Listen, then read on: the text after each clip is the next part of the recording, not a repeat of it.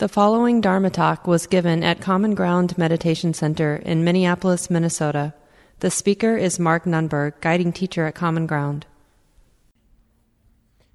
Welcome, everyone.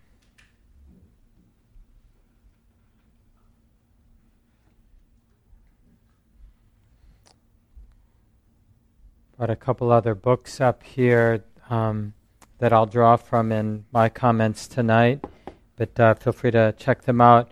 They're sort of, two of our senior teachers in this Western lineage of Theravada Buddhism, often called insight meditation here in the West, or Vipassana meditation. And one is by Joseph Goldstein called One Dharma, a book he wrote a while back. And this is his sort of, I think, expression of faith. And, being Joseph, it has sort of more of a scholarly feel to it in the sense of integrating the different Buddhist tradition and really trying to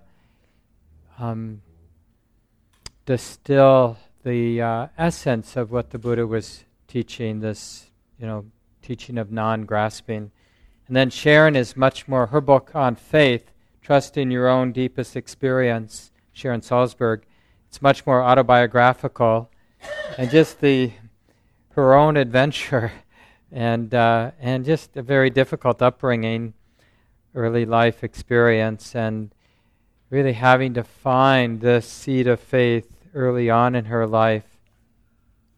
I'll share a few stories from that book, but you may want to, in the months and years ahead, you might want to read those books. They're, especially if you feel a real connection with this, I don't know what you call it, this movement we're all part of here in the West. It's kind of, it's a new thing, this rebirthing of the Buddhist teachings here in the West. I mean, the people have been practicing for centuries, but every time the Buddha Dharma, these teachings from this teacher, the Buddha, every time they show up in a new culture, there's sort of a reformation or a sort of it's kind of a new flowering of these teachings here in the West. And we're part of that. And it's really important because so central to how the Buddha taught is this sense of self-reliance or independence. But not too soon. Because I could be, arrogantly think I'm independent in my delusion, whatever that might be. So we need to learn a thing or two and basically get to the point where our own experience is our teacher. But it's not necessarily going to be the case right in the beginning, because we don't even know how to, in a sense, use the mind to see the mind. Use the sensitivity of the mind to become sensitive to what's going on internally. Because we have, probably for genetic reasons, through evolution, we have this external orientation because just so happens that supports survival, right? So when you look at our senses, the seeing, the hearing, even the thinking is mostly oriented toward what is being seen, what is being heard, what's being smelled, what's touches are arising in our experience.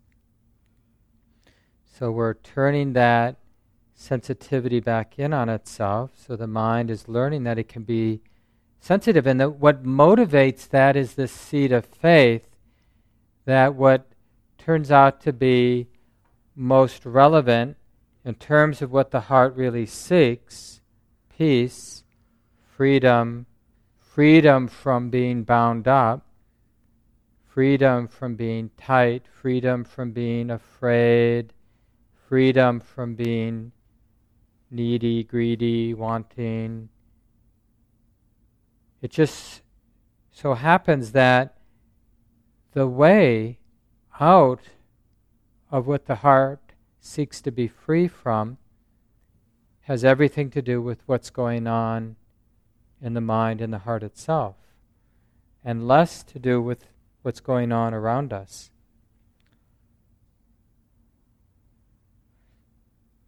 it's interesting, to take these phrases that Gail Iverson, most of you probably know her.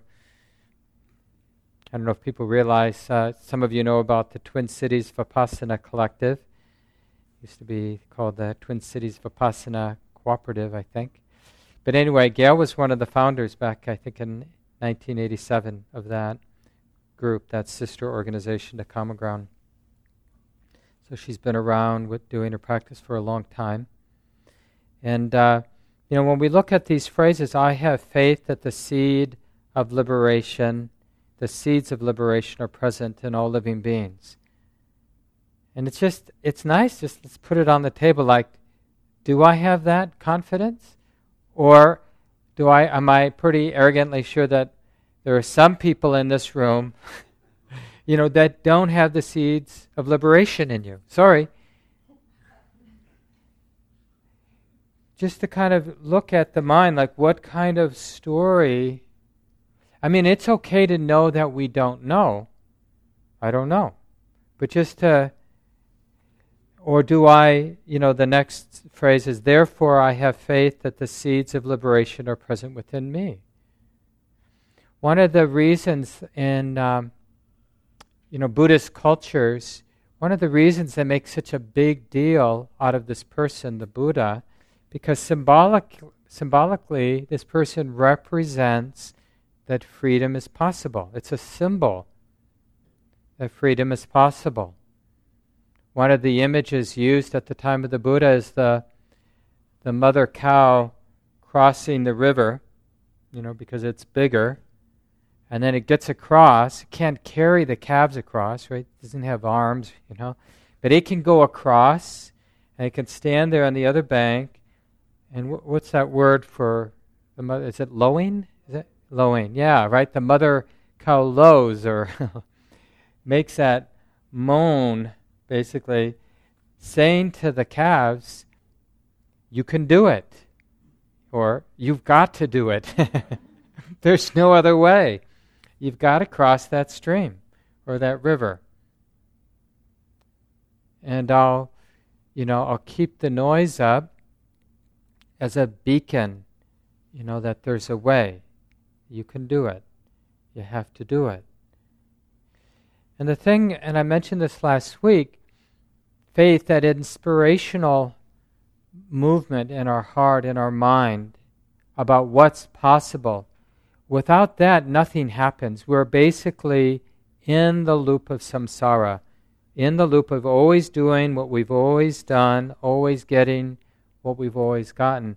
And it doesn't take too much reflection to realize how that loop pretty much defines not our whole life, but maybe a majority of our days. Right? We're just doing what we've done before, relating in ways like relating to traffic in ways we've related to traffic before, relating to our partners in the ways that we've related to our partners before, relating to politics in the way we've related to politics before, relating to food in ways we've related to food before, relating to money in ways we've related to money before, and then getting what we've always gotten by relating to those things in the way we relate to them. Doing the same thing, getting the same results. And faith, that confidence or faith,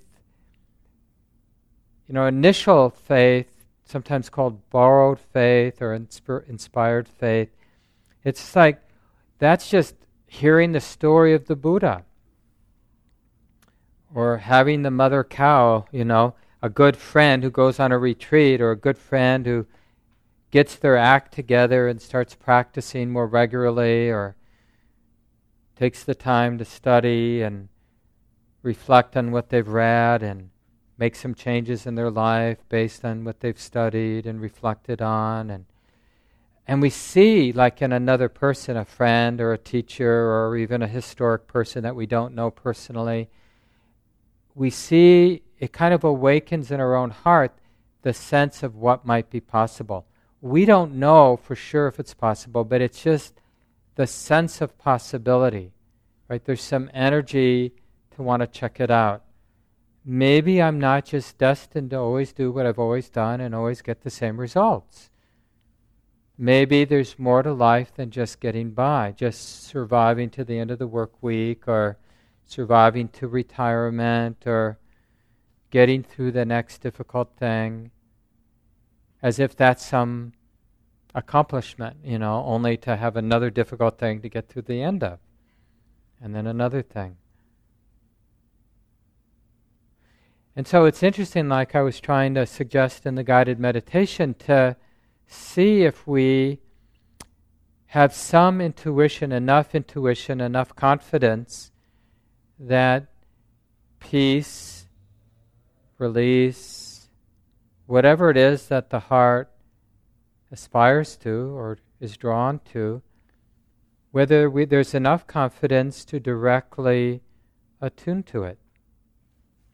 Something, I think it's in this book by Joseph Goldstein, One Dharma, The Emerging Western Buddhism. Dalai Lama did the preface for that book. I think it's in that book he tells a story about his first teacher, one of his first teachers, Menindaji, this Indian man who was a civil servant in Burma for a number of years and had the good fortune to study with Mahasi Sayadaw, this very well-known Burmese Buddhist monk and teacher, and then eventually returned to India, where Joseph met him in Bodh Gaya, the place of the Buddha's awakening. Supposedly the Bodhi tree there in Bodh Gaya is the offspring of previous trees all the way back to the tree the Buddha sat under way back when.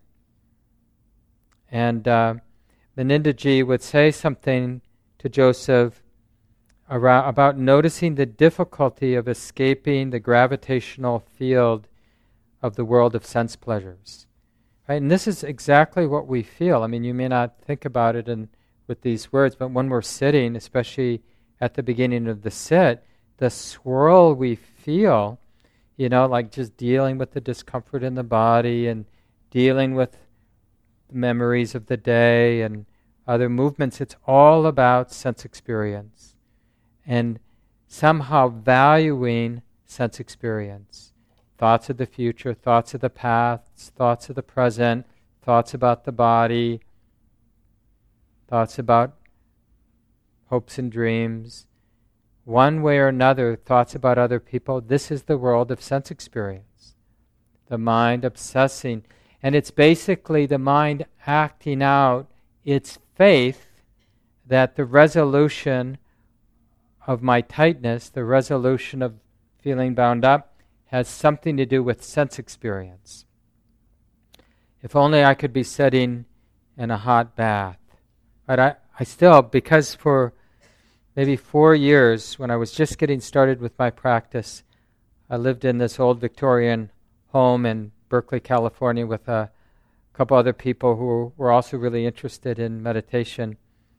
And every night we'd sit, and then they had this beautiful redwood hot tub underneath. It wasn't bamboo, but it was something that looked like bamboo, maybe some kind of cane that grew in the Berkeley area. And we'd sit in the hot tub. It actually gets pretty cold in Berkeley.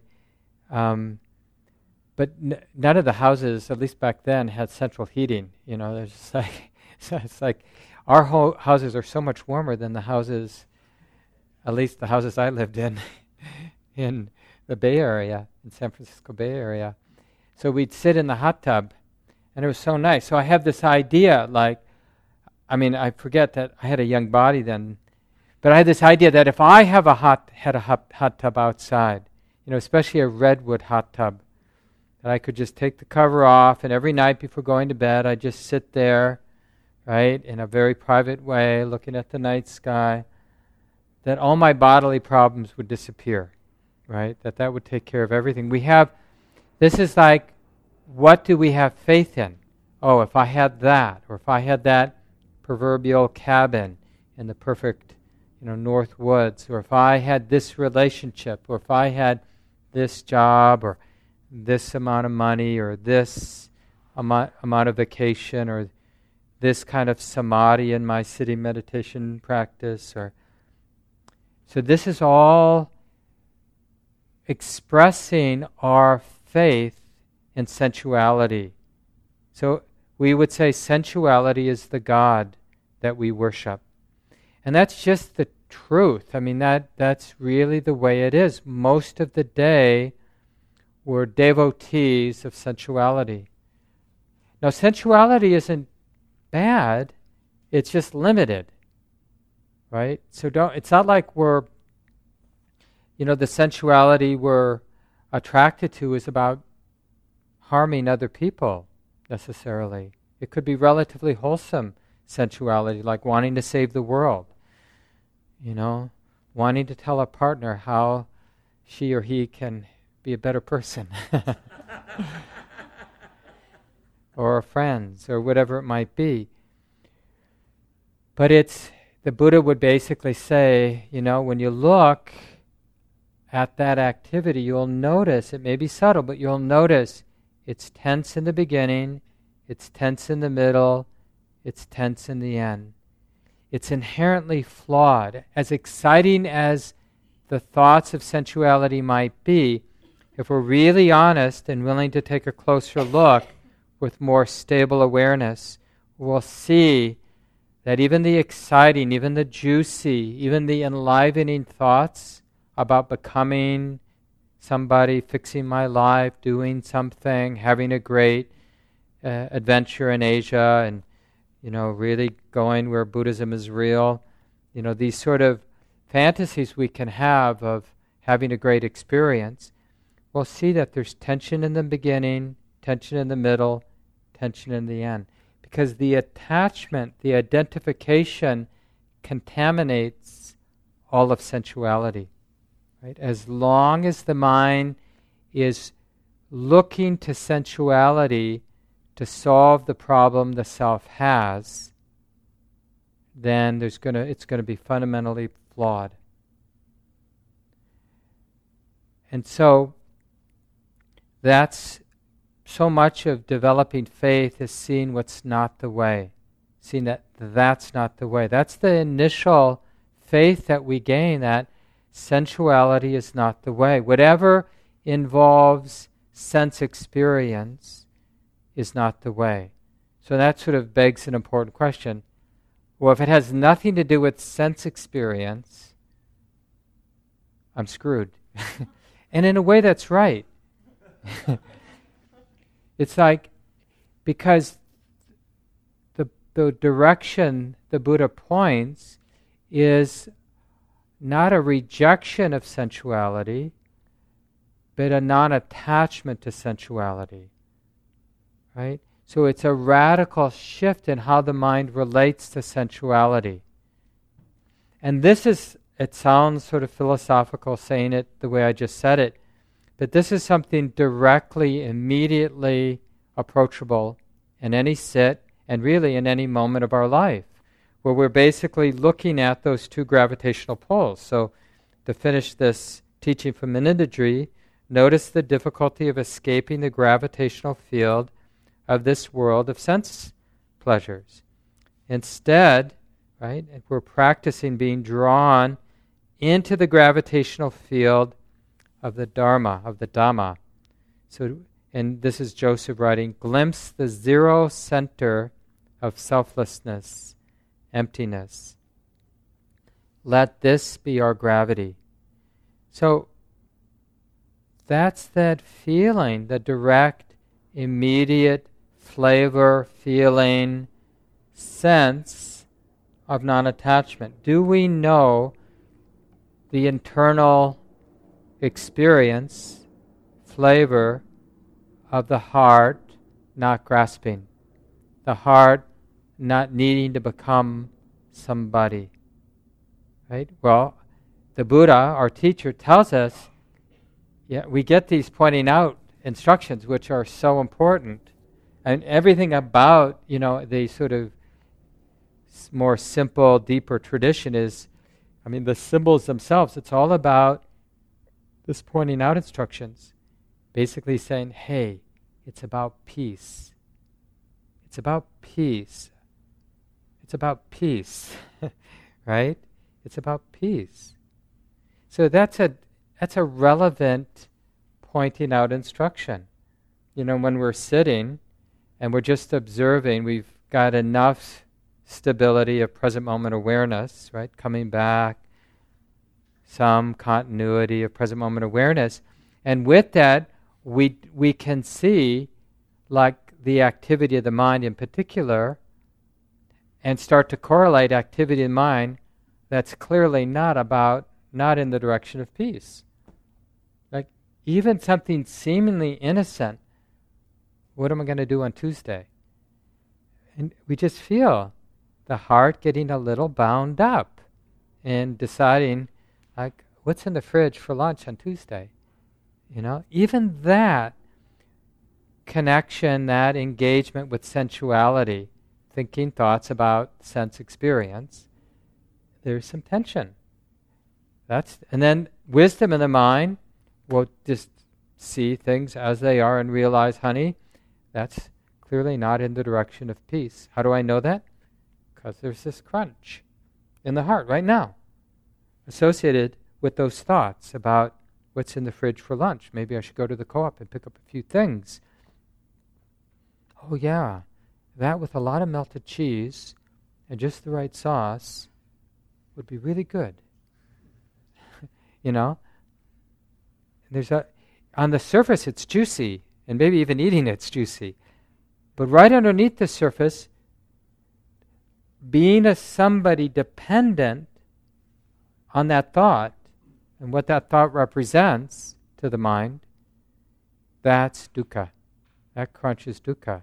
And wisdom will see that's not the way. That's not peaceful in the beginning, peaceful in the middle, peaceful in the end. That's tight in the beginning, tight in the middle, and tight in the end. Everything about it is tight. And it doesn't mean that that particular sandwich won't taste good. It might be quite pleasurable. It might actually feel good in the body too. It might be really healthy for the body. But the mind's dependence on it, attachment to it, is the cause for suffering.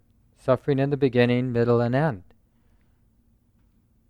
And so, when we're sitting, we need faith to keep the practice active. Right? Faith that there is peace, that the heart does seek something beyond these circles, these cycles of suffering. Always being hungry, always needing something to feel good, always needing to become somebody or get rid of something or get somewhere. Buddhism, in terms of people showing up at a place like Common Ground, we come here as it's just looking for another sense experience, like being free from my stress. That's a sense experience. So the peace, now we don't get it right from the beginning, but the peace we're after is a peace that doesn't require anything. Right? Isn't dependent on anything. In Buddhism we say it's an unconditioned peace.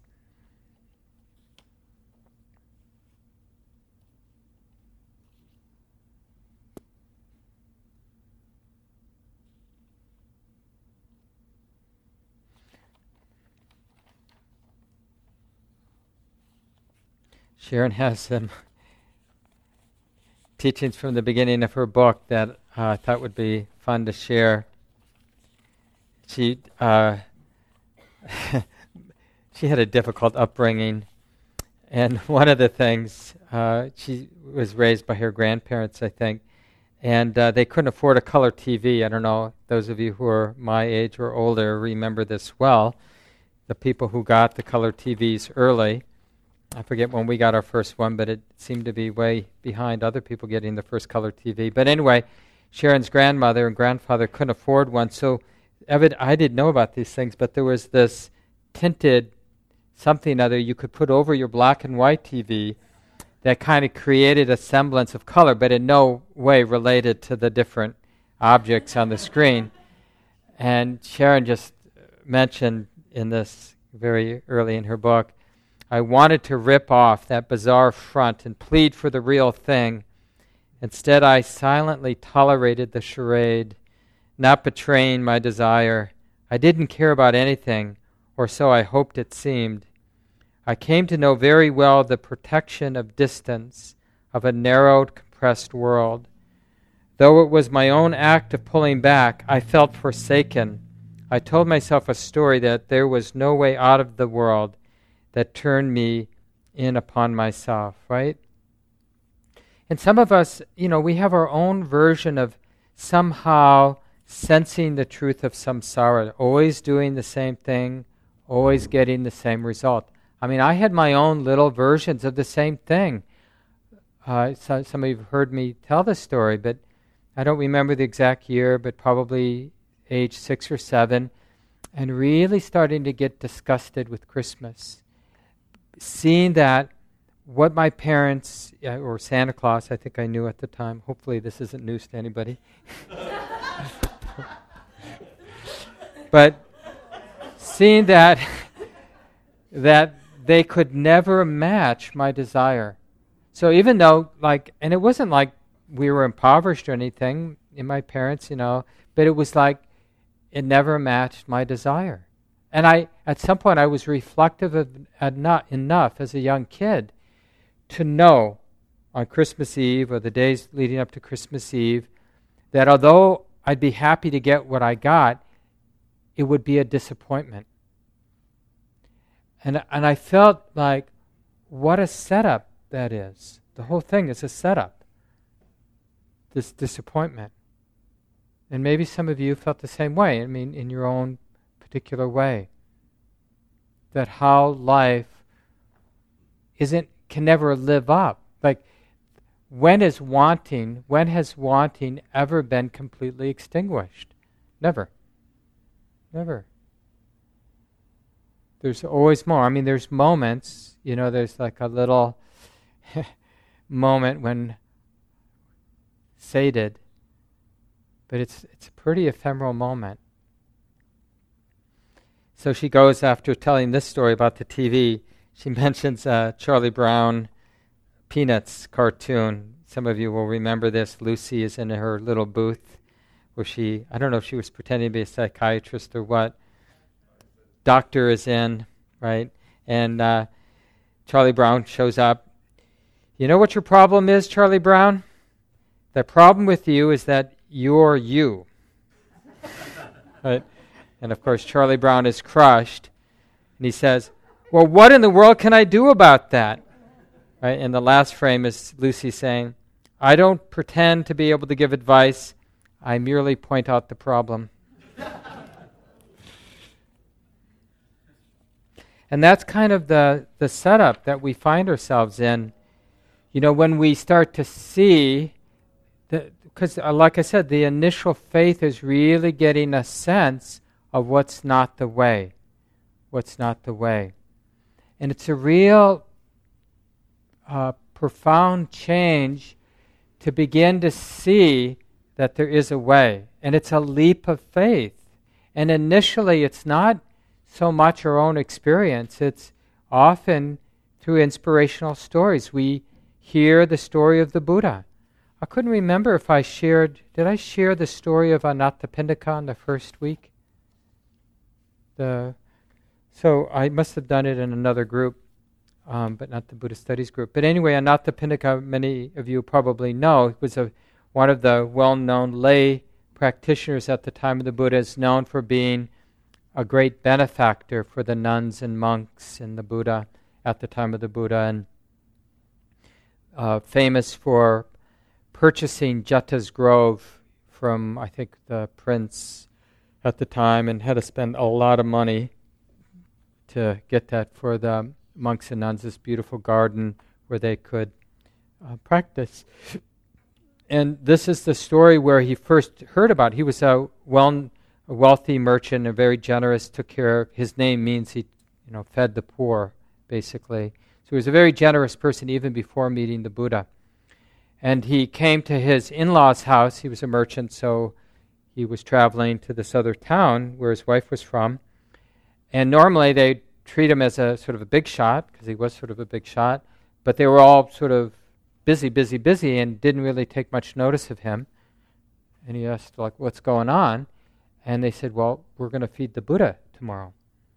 And that word sort of sparked the little seed of faith, right? Because in the tradition, it's hard for us to get a sense, but because we're maybe a little bit more cynical.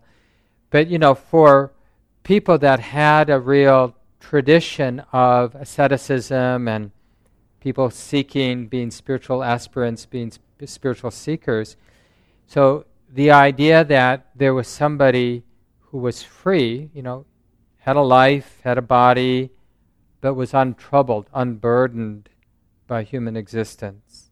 Happy, free, loving, kind, wise, radiant, right? So, if we were brought up that there are those people around, people who are really beautiful in the deepest sense, inspiring in the deepest sense, and you hadn't run into one of those people, and then they say, yeah, and this person's coming for lunch tomorrow, or for brunch tomorrow, right? Because the nuns and monks would finish eating by noon. And really, he couldn't get it out of his mind. Maybe he had some deep seeds about this possibility. Right, so this is the inspired faith. He's excited. This possibility, maybe there's something more to do than just being a good guy and taking care of my family and feeding the people who have less than I have. Maybe there's something beyond this to do with this life. And he couldn't sleep very well. And even before the sun came up, he went out where the monastics were practicing, always on the outside of town in the woods. So, of course, if you've ever been out, with no street lights, it's dark. So it's kind of, making his way. And he finds the Buddha, and he's sort of for a loss for words. And he couldn't think of anything to say, and so he just said something like superficial, I hope you're doing well, or something like that. And the Buddha uttered these words. So I didn't read this on the week one? I did? Oh, on retreat. Maybe that's what it was. The 9-day retreat, I read it.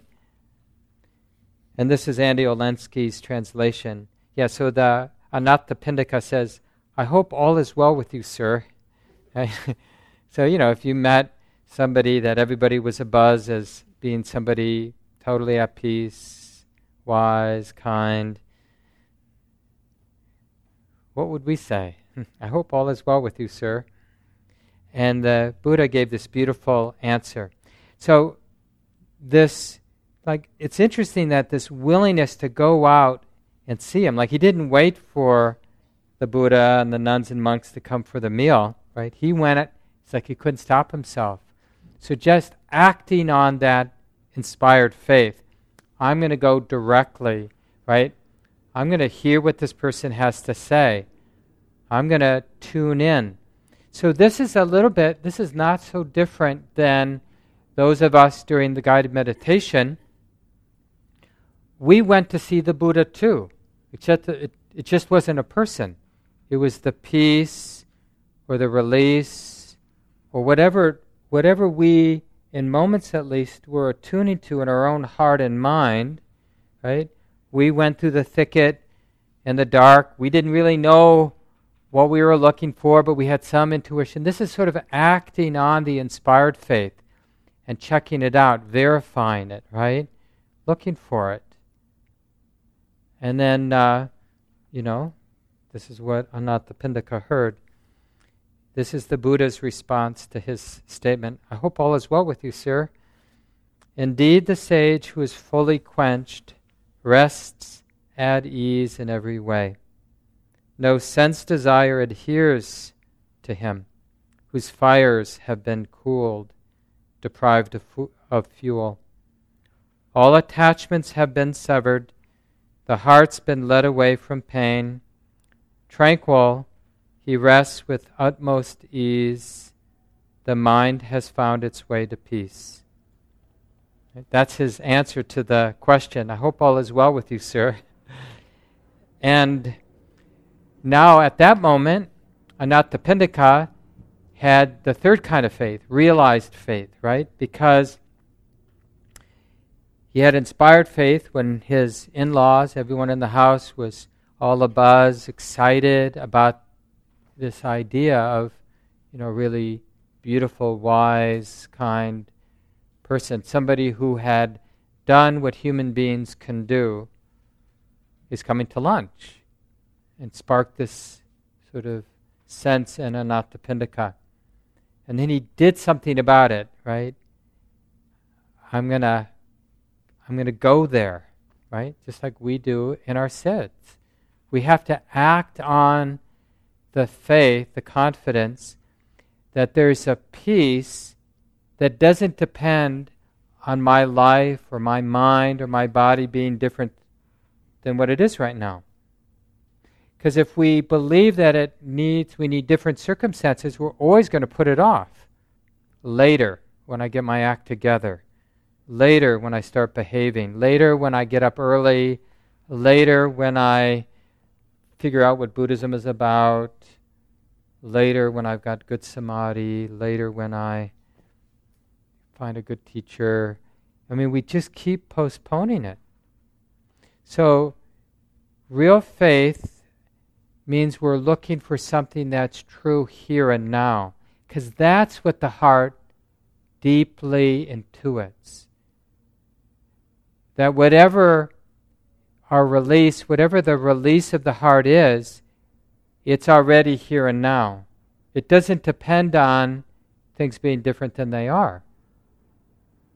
And so when Anathapindika acted on his inspired faith to verify it, then he had a realization, what in the tradition is sometimes called stream entry. Right there, of course, he had the advantage of attuning to the Buddha's freedom, right? The Buddha's words and the mind of the Buddha, speaking from that place of non-attachment, expressing sort of that direct experience of not being afraid, not being greedy, not being confused, not being agitated. We can imagine it's a little easier, right, to sympathetically get what the words are pointing to. For us, it's just a really nice verse that we heard, a little poem. But to be in the presence of someone like that, I've had the opportunity of being around, maybe you have too, people that seem, at least in those moments, in some moments being around them, that they're really coming from a deep place of peace or release. And it's easier to attune to where these teachings, these practices are pointing the mind, pointing the heart. Of course, where the pointing is not out there in the future, they're always pointing to what's here and now. But like I think I mentioned from St. Augustine, where he says, "Make me chaste, Lord, please make me chaste, but not yet." Or something like that. Later. So this, Anathapindika, this story is a real inspiration for us of taking advantage of those moments when we feel inspired and doing something about it. It's really important when we are inspired about what's possible that we act on it, that we look for it here and now, because it kind of creates the groove of trusting that intuition. If we practice postponement, then we get good at that, at deflecting that deeper intuition. It's the same with more mundane but still beautiful expressions of happiness, like being generous, being kind, being patient. When we're inspired to be generous, it's really good to act on it. Or when we're inspired to be patient, or inspired to be interested, to learn, or to inspired to be present, to always act on these movements of the heart, these inspired movements of the heart where something is arising that we trust, then to act on it, to verify it, And then there will be fruit to that action. If we don't act, then we're stuck in the cycles of samsara, always doing what we've always done, always getting what we've always gotten. Because we're creatures of habit, that's the only thing that spiritual life, spiritual practice is designed to overcome, is to break free of that gravitational pull. Because our circles, our cycles of samsara, it's the mind orbiting sensuality, sense experience, sense desire, seeing that as the way to be happy, and that nothing is beyond that, the happiness that nice sense experience can provide. And like the Buddha says, if it wasn't confusing, we wouldn't have a problem with sensuality. It is confusing because there is actual gratification in sense experience. It's pleasant, some of it, in the same way that some of it's very unpleasant. So it's compelling. The world of sensuality is very compelling. The pain and pleasure of sensuality is very compelling to stay orbiting in that. So we need to take advantages of when something breaks through the superficiality and the distractedness of our minds and we feel somewhat inspired. We bump into somebody who's on fire with the practice and has gained some real benefit, right? Or we read a book that moves us. For me, this is next week when we talk about this movement. Last week in the small groups we talked about inspired faith. Now next week, one possibility in our small groups is to track inspired, acting on the inspiration, and having some realization. And don't make realization sort of otherworldly.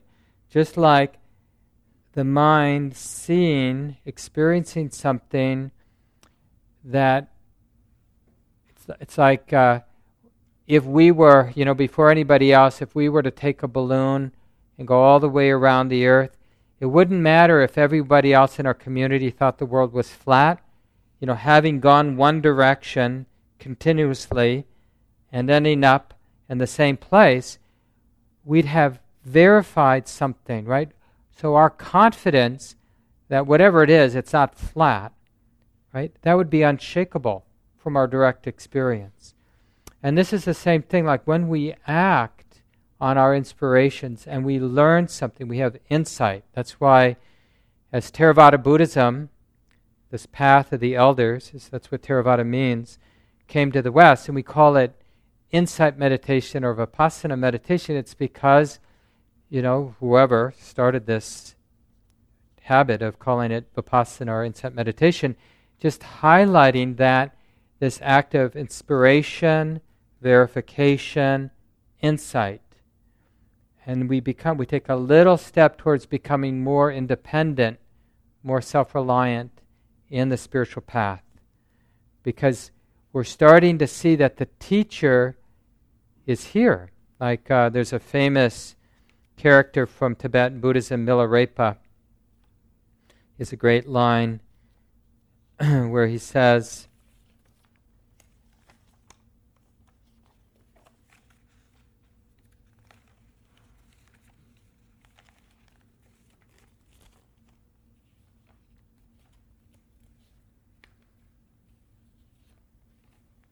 what does he say? Some of you know, while I'm looking for this, I'll tell you this other story about him. Before he died, he was going to pass on his instructions to the sort of next in line. And he said, it's time now for the secret teachings. So he pulled the student aside. He pulled down his pants or lifted up his robes, bent over and showed him the callus on his buttocks. Sitting.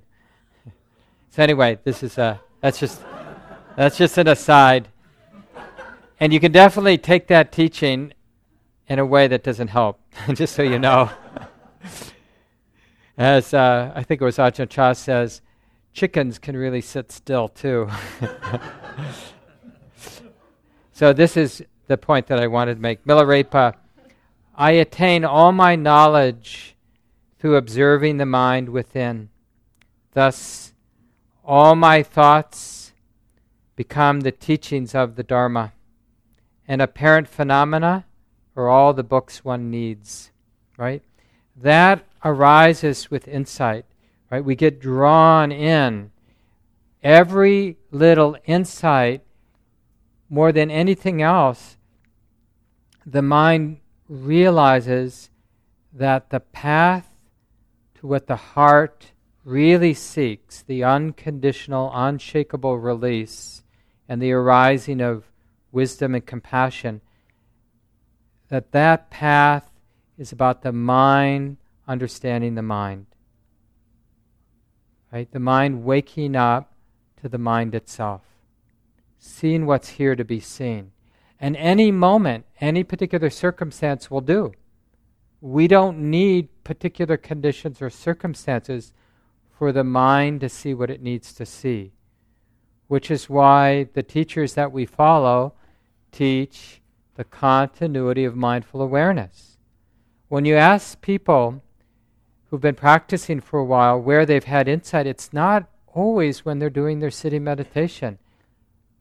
Often, the insights come just in ordinary moments when the mind is in balance and mindfulness is there, and the mind sees something about the nature of the mind, sees its impersonal nature, sees its limited nature, not worthy, not capable of being grasped, sees its ephemeral, changing nature. And the world opens up from that understanding, those little glimpses. Everything begins to change. It becomes harder and harder to be a neurotic human being. We do our best to continue in the old patterns, but the old rageful patterns, the old lustful patterns, the old distracted, denying patterns, just don't, it's like a pair of clothes that don't seem to fit anymore. I mean, we still put them on, we walk around with them, we act it out, but it just doesn't make as much sense. I noticed today, eating corn on the cob, it's like, I'm sure you have your own version of food that was a big deal when you were a kid, right?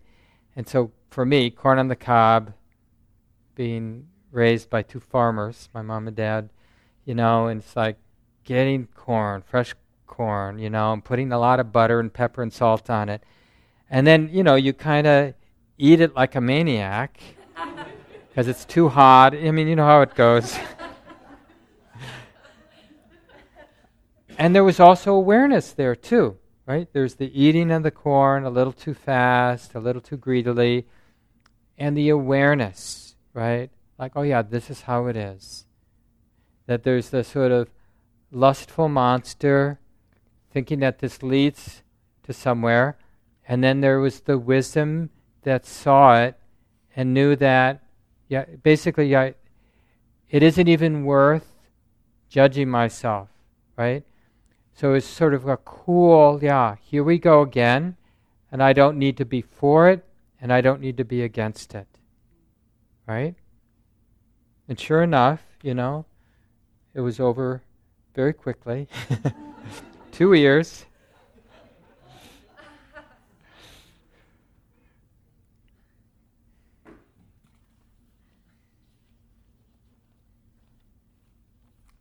Did I finish that quote?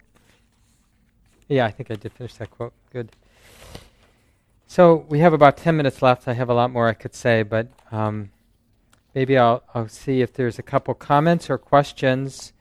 And like I said, next week, just to kind of give you a little bit more reflection, and I sent an article out today in the email list, but in terms of studying your own mind, just being on the lookout for inspirations in a talk, in reading, in observing somebody, or observing wisdom, freedom in your own life, in your own heart, feeling the energy of inspiration, and then acting on it. Like for us as Buddhists, students of the Buddha, generally the acting on inspiration means that we're taking the energy that comes with the inspiration and we're directing it towards investigation.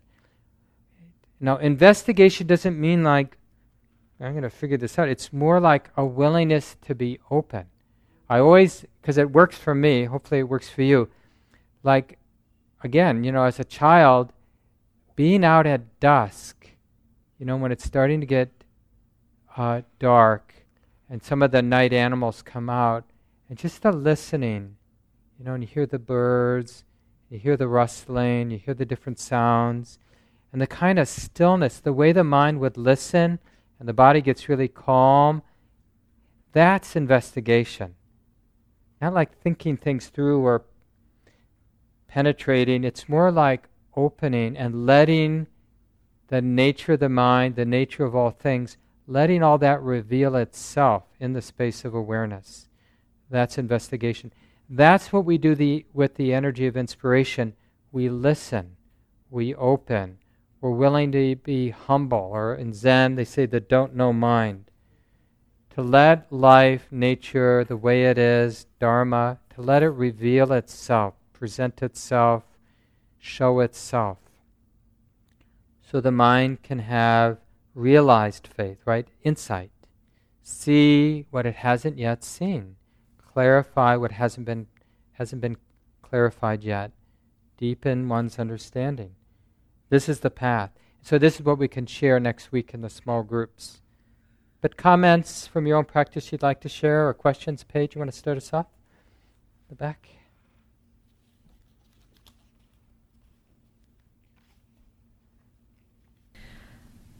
I'm wondering if you can say more about what it means to take refuge in the Sangha or the community, and how is that not just another sense experience?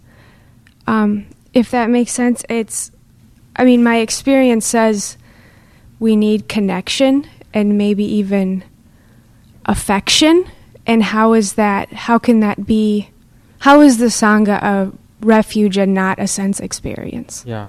Well, first, your last point about needing affection and belonging, absolutely, and that's a sense experience. But remember, sense experience isn't bad.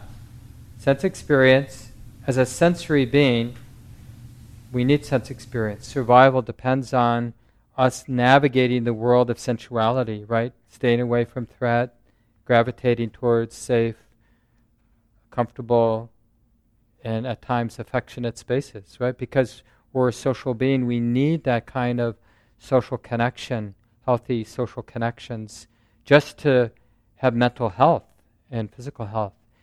So it's essential, but it's limited, right? And even if we do a good job and we're fortunate to have a lot of that deeper, more essential level of sensuality, like a good belonging, good social belonging, healthy relationships, it doesn't quench the heart. We don't realize the heart's release. We don't become a wise, compassionate being just because we're loved in a relatively healthy way by others. But it's a very essential support for doing, to kind of create the safety for spiritual work. That kind of, and often you see people who really thrive as spiritual seekers are people who were really loved. And the other people who really thrive were people who had difficult upbringings. and that's not a joke, because the pain can be a motivator to see what really resolves it. But back to your first question, Paige, about Sangha. That's really the story of Anathapindika, because real Sangha, the way that word was originally meant, is attuning to the enlightened qualities, the enlightened expressions of people who, at least in a moment, are coming from a really deep place. And those people, ideally, would be people who are always in that deep place, right? They're close, have finished their work, or close to finishing the work. But there are not that many of those people around. But there are people who in moments are not so self-centered, not so greedy, not so aversive, really coming from a wiser, kinder place, and they're Sangha in that moment for us. And sometimes we're the one who's Sangha for ourselves and for others, right? We're in that moment, in those moments, coming from a wiser, deeper place. So we use it more generally as spiritual community, but it's really about, we're not really spiritual community when we're acting out our greed, anger, and delusion. We're not helping when we're acting, even if you're at common ground, but if you're acting out greed, anger, and delusion, you're not Sangha. You're basically causing us to vibrate with those same not so useful qualities of mind. Thanks, Paige. Time for one more person. If there's another comment from your practice. Yeah, Laura, please. Right over here.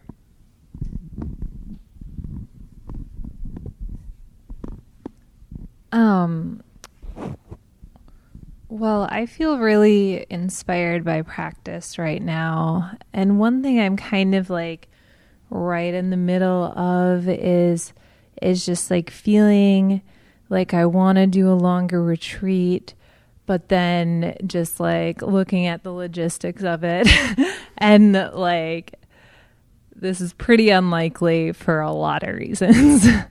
But then doing what you said about like bringing it into the present moment and kind of like, well, what could I be doing like every moment kind of, and like how could I shape my life with the way it looks right now, in terms of practice, but also just like every moment could be a practice and feeling a lot of freedom in that.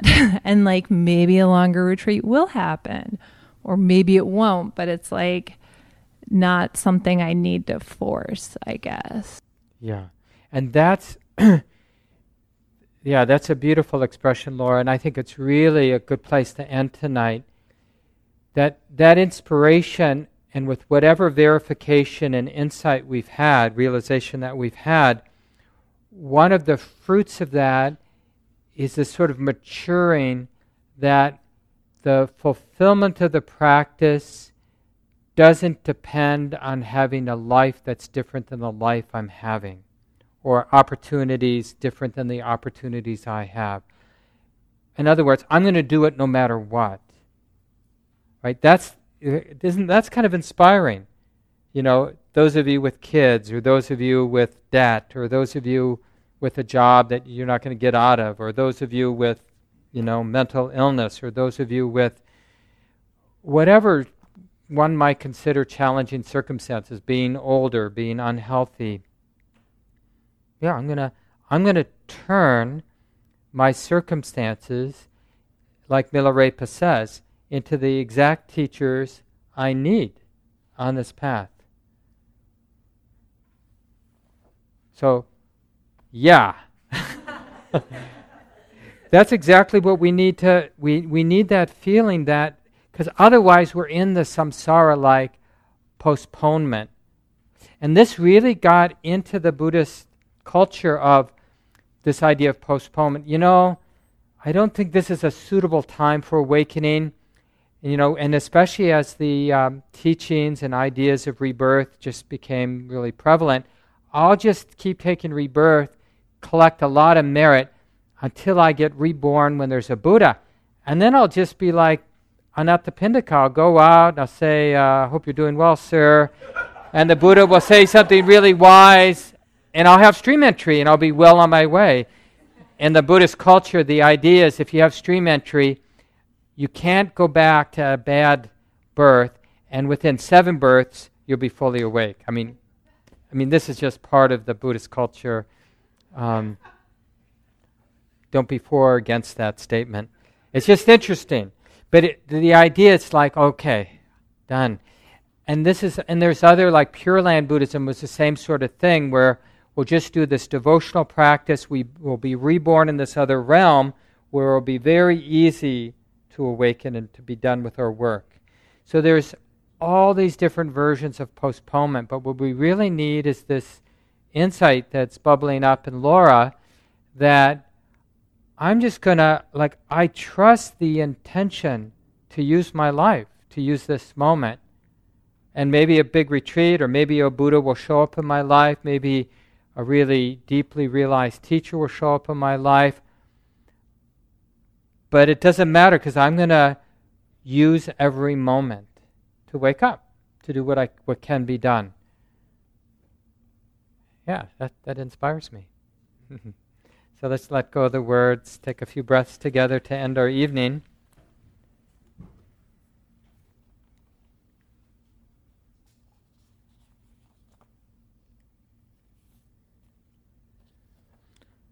And maybe I'll read the 33 synonyms of Nibbana from the Buddha. Oh, there they are.